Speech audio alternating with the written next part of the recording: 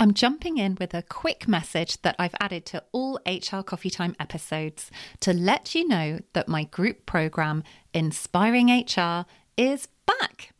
In case you haven't heard of it before, it's an intensive 6-week program for mid and senior level HR and people professionals. So if you're an HR business partner, HR manager, head of HR or HR director, or the people equivalent, so a people business partner, people manager, head of people or people director, and you'd like to build your confidence, your credibility and your impact at work, Inspiring HR could be perfect for you. We get started on Wednesday, the 5th of June, 2024, when we'll be meeting up over Zoom for 2 hours every week. The group sessions are a blend of group coaching, training and facilitation. They're supportive, encouraging and practical, and each week has a slightly different focus. So in week 1, we look at setting yourself up for success. Week 2 is about boosting your confidence. Week 3 focuses on being strategic in your role. Week 4 is all about building key relationships. Week 5 takes a deep dive into influencing at a senior level, and the final week looks at planning for the future. There's a link with the full details in the show notes for you, or you can learn more by going to my website, Bright Sky Career Coaching, clicking on Services, and then clicking on Inspiring HR Group Programme. I would love to have you join us and to get to know you throughout the programme. But if you have any questions about Inspiring HR at all, please feel free to ask by getting in touch through the website, and I would be very happy to answer them for you.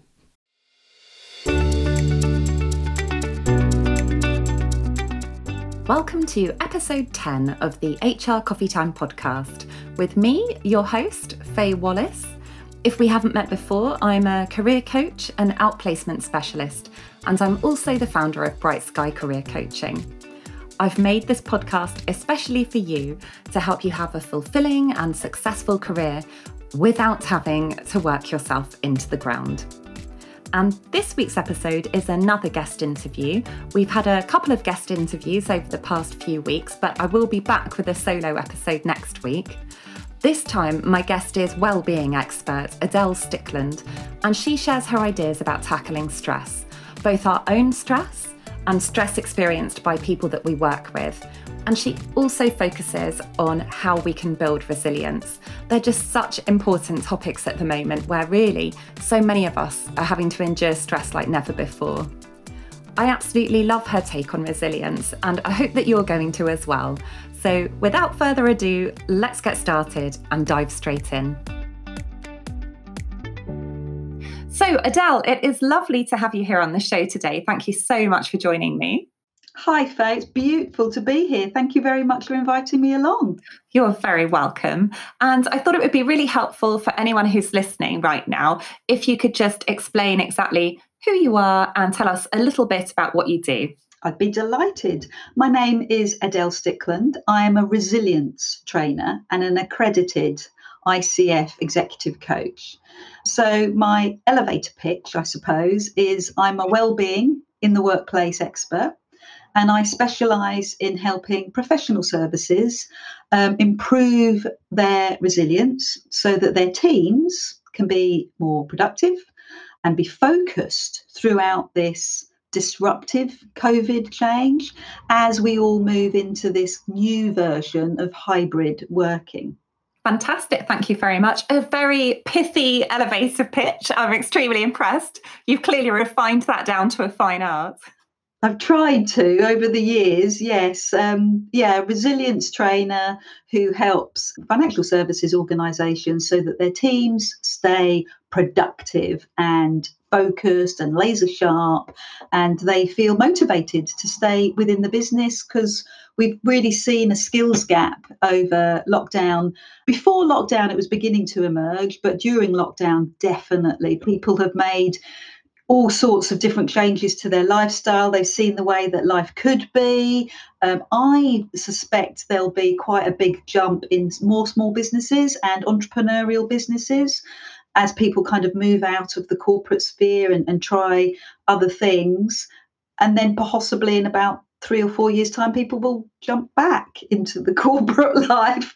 It just depends on how people feel about working for themselves and stuff like that. But working from home is definitely here for the long term, and creating a coaching culture within organizations is something that is going to help with that hybrid working. Yes, we've definitely been going through extremely strange times, haven't we? And the reason that I invited you on the show was after I saw a piece of content that you'd created where you were talking about resilience and stress. And I just loved your take on all of this. It felt quite unique and quite different to anything else that I'd heard or read about it. So it would be really helpful if you could just start off by telling us what you think resilience is. Great question. So when I do some workplace trainings, I tend to do an awareness training first of all, and then awareness around resilience, and then we'll go deeper on a couple of other resilience trainings where we actually start to see it in action. So the first question that I ask on an awareness training is, what is resilience? And 70 to 80% of the feedback will be the ability to bounce back. Fine, that's kind of the standard definition. Resilience is that ability to bounce back. But it's so much more than that. Ability to bounce back sounds a bit, like you said, pithy. It's like, okay, so we've fallen over, we'll jump up, we'll get going. It's not really like that. Resilience is more about personal development. It's falling over, it's having an issue, it's learning from those issues, it's understanding what happened, the reasons why it happened. It's personal growth. It's more of a positive approach to work and an outlook on life. It's something that creates more problem solving skills and helps to maintain motivation. It's not really reactive. Over the long term, it's when people become proactive when they face challenges. So, to kind of summarize, I wouldn't say just bouncing back. I would say bouncing back from adversity with personal development, with growth. We've learned something from that adversity. We're growing from that adversity. It doesn't mean that you're constantly Prozac happy, that you're happy all the time. Oh my word, I've fallen over.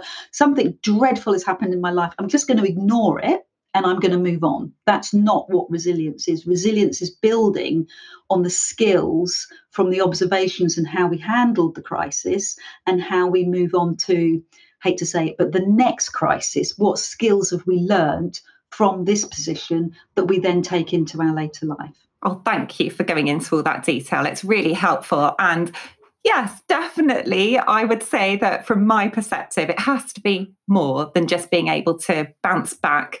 So building on that slightly, having looked at a lot of your work, I know that you see, well, I'm not sure actually if you would say you see there as being this link between resilience and stress, but you definitely talk about them as being quite intersected. So could you just tell us a little bit more about that, what you think that relationship between them is?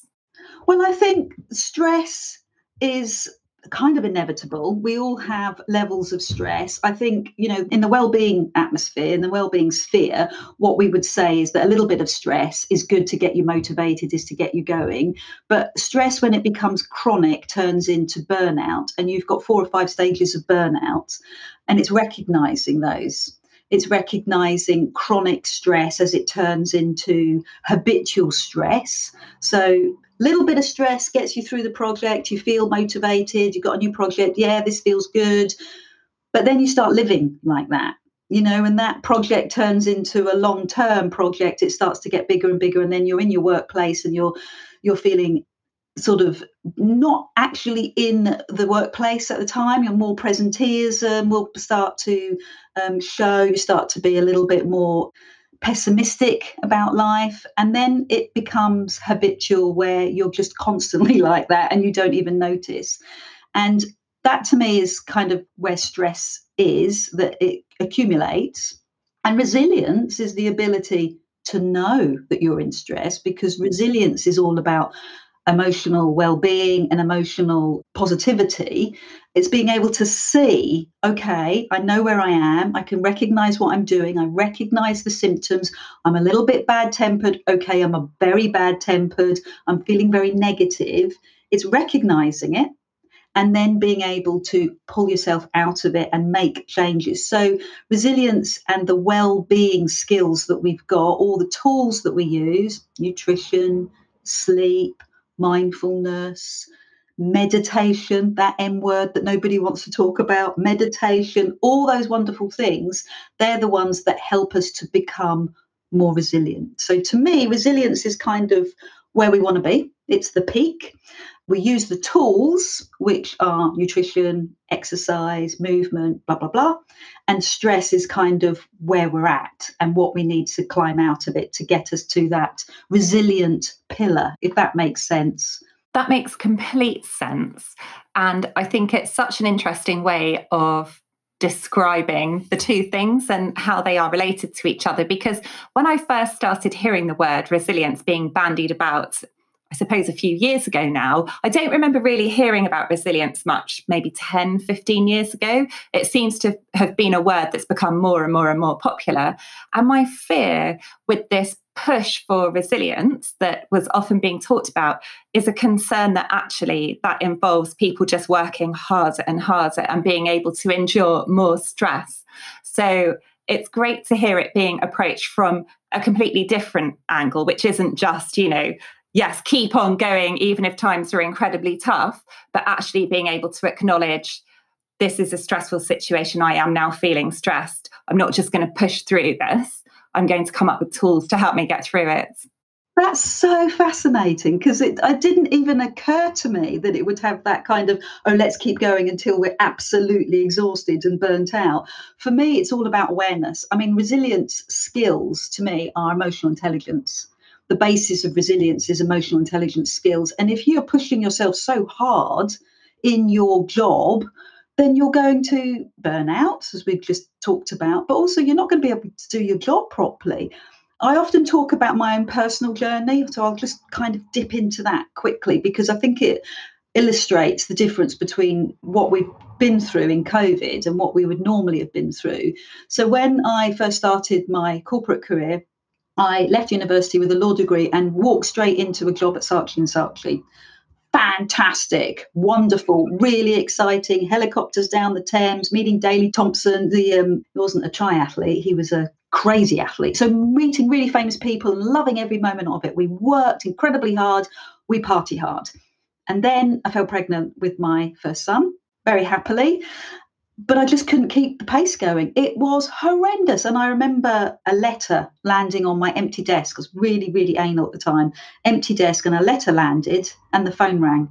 And those two things happening in once just sent me over the top. And I walked out of that office and I didn't return because the burnout had hit me hard.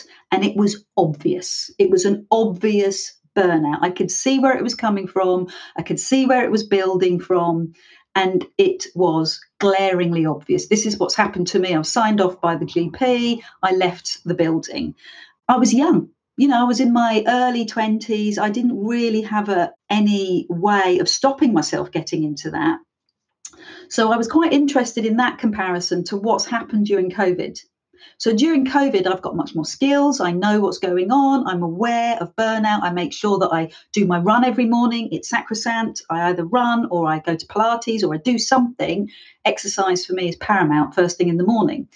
That gets me going. That gets me started for the day. And I know that I'm at my desk by a certain time. So I've got things in place. And then we had COVID. So going back to routines during COVID was particularly important, making sure that we stuck to a new routine, but we had a routine. It's what the body gets used to. It's what creates a sense of psychological safety. Zoom meetings, stress of the unknown. There's a little part of the brain called the amygdala, and it is on constant search for stress. It's a prehistoric part of the brain, and it's trying to keep us in survival mode, fight or flight. It releases all the adrenaline, all the cortisol, and it's constantly on alert. And during lockdown, during COVID, it was just going bananas for everybody. And what I noticed about my burnout there, and I noticed it with lots of companies that I was working with as well, it wasn't that obvious, instantaneous, oh my God, life is too hard. it just crept up, and we were experiencing presenteeism. So we were zoning out, zooming out, like the pun. So we were just in front of the computer on all these Zoom meetings, and there were some really interesting physical manifestations. So jaw ache, lots and lots of people going into the physio, going into the chiropractors because their jaws had got so tight. We were recognizing quite severe symptoms. I don't want to go too much into this, but they were quite severe symptoms, and it just crept up on us. It wasn't the obvious signs that we had to look for. And I think resilience there means that we had to be incredibly emotionally agile, really knowing ourselves, knowing not necessarily the traditional burnout signs, but different signs, and that we were able to do something about it. And as I say, going back to a routine and actually calling it a day, not working till 10, 11 o'clock at night, which lots of people were. We've got to start pulling back from that. We've got to start creating a routine now that fits with our future. Yes, it's incredible how key routines can be. And that's something I've come across in my outplacement work as well, actually, which is where I support people who are being made redundant with getting ready for their next roles, whether that's CV writing or LinkedIn help or interview coaching. And a lot of the time I find that people will think, oh, I've got to get a new job. And so there is a real danger of them being sucked into sitting at their desk for hours trawling through job sites because they feel that they have to, and it starts taking over their whole life and they don't go out. And something that can be really helpful, especially where we're all not in offices anymore, is to actually build in this pretend commute and build in structure to their day. So people going, oh, okay, don't have a real commute anymore. So what I'll do is I'll open the front door and I'll go for a walk for 10 minutes and then I'll come back and I'll say, okay, that's when I'm going to start my work on trying to find a new job today. Or if it's someone who isn't facing redundancy, that's when I'm going to start my day for today. And then, yes, building in other things as well. And it can just make such an enormous difference, I think, to how you're feeling if you do that. So I completely agree, Adele. I've seen that, yes, firsthand a lot, I think, over the past few months.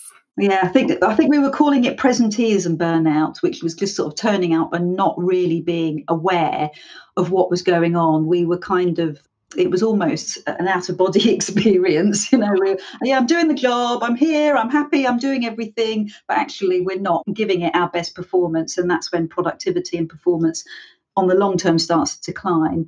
I mean, what you're talking about, going outside and building in that pretend commute, is fantastic. And they are well-being tools. And there's lots of different well-being tools that people can use.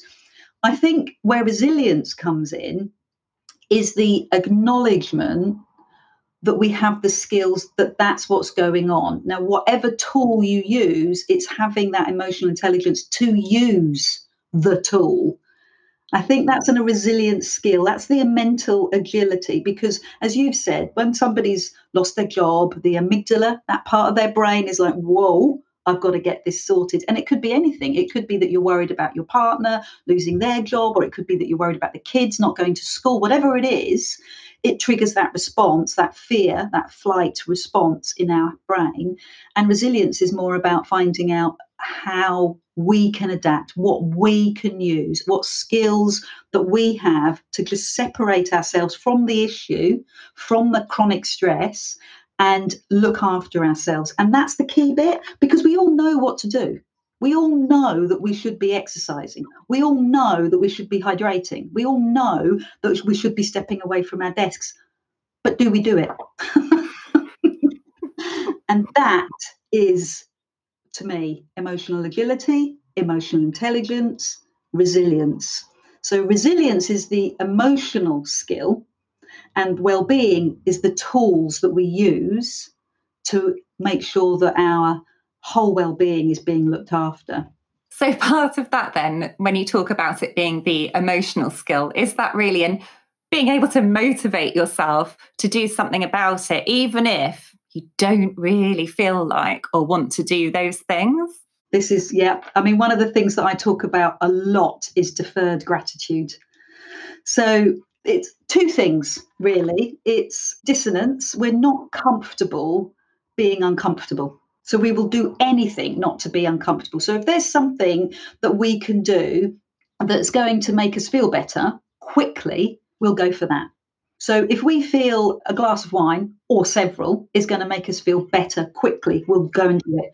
Retail therapy, it becomes a phrase. We'll go out, we'll go shopping, we'll gossip, we'll talk, we'll do all sorts of things rather than actually deal with the problem. So lack of motivation, everybody has it.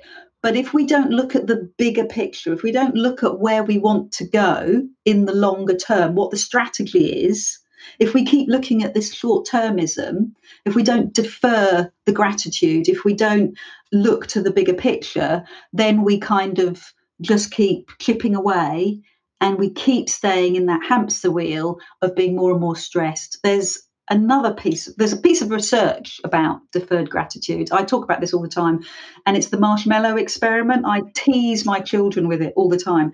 5-year-olds in a classroom, actually they're pulled into a room on their own. And the psychological research was you can have a marshmallow now, or if you wait 10 minutes, you can have two. So this is the definition of deferred gratitude. And what they did is the kids that deferred the marshmallow, if they waited, they went on to measure their performance in 5 and 10 years' time. And those children all did better. They all did better in terms of their strategies for school, in terms of their work and where they went in life, their partnerships, all sorts of things, all seemed to be much more positive and on an upward trajectory. And they did some crazy things. These kids were whistling, hiding their eyes, literally putting their hands over their eyes. They were sitting on their hands, but they tried to defer the gratitude and they became more successful. So I hear what you're saying about motivation. I know it's an issue. In a coaching culture, I don't say to people when I'm coaching them, this is what you need to do. Because I did it for years and I still hear when I do coaching teachings, when I train people with it, I can still hear them offering solutions. It doesn't work. Because those solutions are your solutions, they're not the recipient's solutions. So what the recipient will do is come up with a barrage of reasons why they can't do that. But in a coaching culture, if you're looking for them to be motivated, you say, what's the best outcome for you? What would great look like for you? Then they have to come up with the solution. I'm completely passionate about that for my own coaching as well. It just makes such a difference. It really, really does. If someone has come up with the idea for themselves, they're so much more likely to be committed to it. HR has been under such incredible stress since the pandemic began. It can be an incredibly demanding role anyway, even when things are going really, really well. The challenges that people are up against have just been absolutely huge. So it would be wonderful if, for finishing off our conversation today, you have any pointers. I know that you've said from a coaching perspective, people need to come up with their own solutions, which I completely agree with. But if you could talk a little bit more around how, when they are absolutely swamped, they can build up their own resilience to be able to cope with the situation they're in at the moment. I think continuing the thread, I know what you're saying because I speak to HR and learning development all the time, and my hat off to HR. All I have to do is study one particular area and I can devote myself to that. HR, learning development, they're doing 5, 6, 7, 8, 15 million different topics that they have to be specialisms in. And I think it's incredible. And just keeping that calm and trying to stay calm while you've got X, Y, and Z barrage coming at you, I think it's an incredible job. I really genuinely do. And I'll leave it at that. It's an incredible job. Well done. So I think, first of all, being aware of yourself, knowing that what you're doing is superhuman. Knowing that what you're doing is incredibly challenging, especially at the moment, and you might have more than one hats. So you might also be a parent, or you might have aging parents. You've got to look at the whole picture. And, you know, this whole theme about bringing yourself to work, I know HR feel that, you know, they've got to have that dignity. They've got to kind of step back. They've got to be that calm person that bridges the gap between all sorts of different divisions. So just being aware of who you are and giving yourself that accolade that you can step away. I've done a great job for today, and now I'm going to walk away. So emotional intelligence has 4 domains. It's that self-awareness. So knowing you've done a great job, knowing that you've done enough for today, self-management, which I know that HR are quite good at anyway. That's why they're in the role, because they're able to kind of keep their emotions in regulation, but also having that huge amount of empathy and that social awareness and relationship management. And those skills, they're really, really good. That's why they're in the job. But that whole self-awareness piece is really important. So what I would say is be aware of the tools, know what the tools are, having a great diet. You know that snacking on sugary food or having loads of coffees is going to give you that high and low. I'm a qualified nutritionist, so I could be incredibly boring here, but I will just say, you know what triggers you. You know what is going to make you feel pants terrible in half an hour's time. So making sure that you're regulating your food, making sure that your boundaries are in place. So coming back to that self-awareness piece, knowing what your boundaries are. If your team member is coming to you and saying, I'd like you to do this by blah, blah, blah, it's having that courageous conversation and saying, well, which project would you like me to drop in order to pick this one up? Polite, courteous, very strong boundaries. It's having that ability to be able to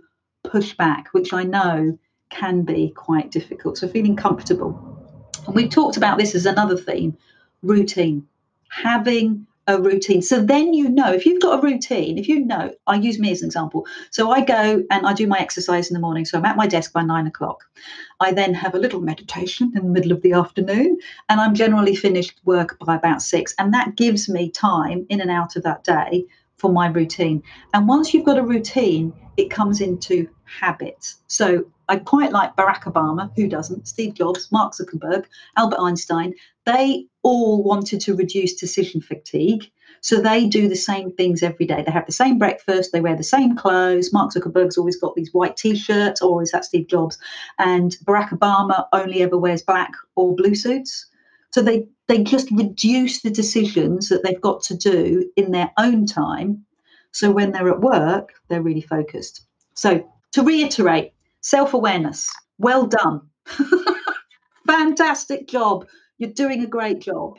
Secondly, boundaries, knowing what's important to you.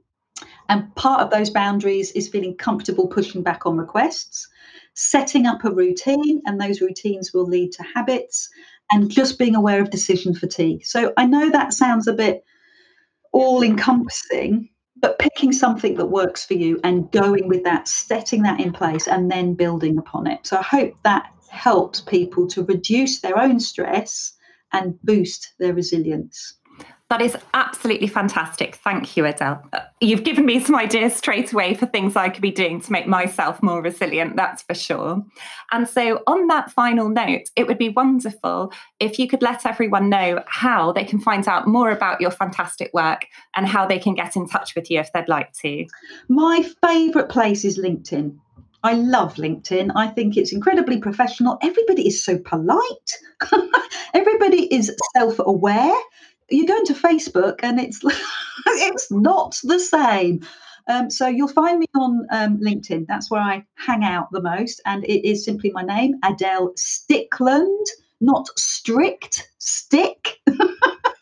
Stickland. And also visit my website, which is the same name, adelestickland.com. Wonderful. Thank you so much, Adele. And I totally agree about LinkedIn. I really love it as well. And I think I forgot to pre-warn you about this part, so I'm really sorry if I did. But at the very end, I love to ask my guests if they have got a top book recommendation that they would like to share. So many. I quite like The How of Happiness. Oh, I haven't heard of that one before. Oh, that's lovely. That's one of our. So if you're a resilience trainer, this is one of your go-to Bibles. Yeah, I've got The How of Happiness by Sonia Leblanc. So I will say that very clearly for you again. That's Sonia Leblanc. A tricky to pronounce surname. That's no problem. What I'll make sure I do is just put a link to the book and the full spelling of the author's surname in the show notes, so that if anyone would like to take a look at it, they can. I will definitely be taking a look at it.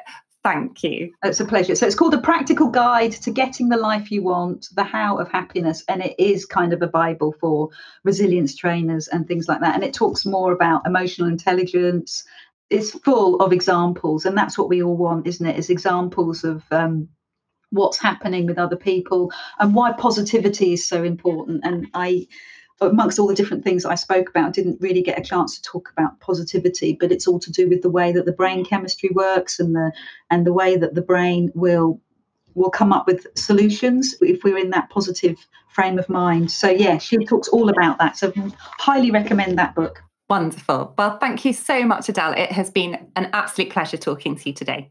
I really hope you found this interview with Adele interesting. It certainly made me think about things I could be putting in place to be better at prioritising my own well-being. And I recorded the interview several weeks ago, which means that I have had time to actually put some things in place.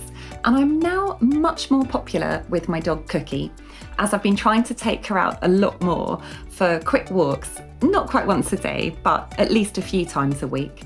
So as well as it being good for her, it gets me out in the fresh air, and I think it's really good for me to step away from my screen, especially now that most of my coaching work is over Zoom instead of being in person. There are lots of benefits to coaching over Zoom, but I think being at my screen all day probably isn't the best idea. And I'm even wondering if Cookie will start to see me as her favourite person in the house instead of my husband, who she normally worships because he's much better at walking her than I am normally. And if you did enjoy the episode, I'd be hugely grateful if you could rate and review it for me in Apple Podcasts. And if you do decide to do that, please let me know so I can make sure I say a proper thank you. So that's it for today. Goodbye for now, and I'll be back next week with advice about networking for your career.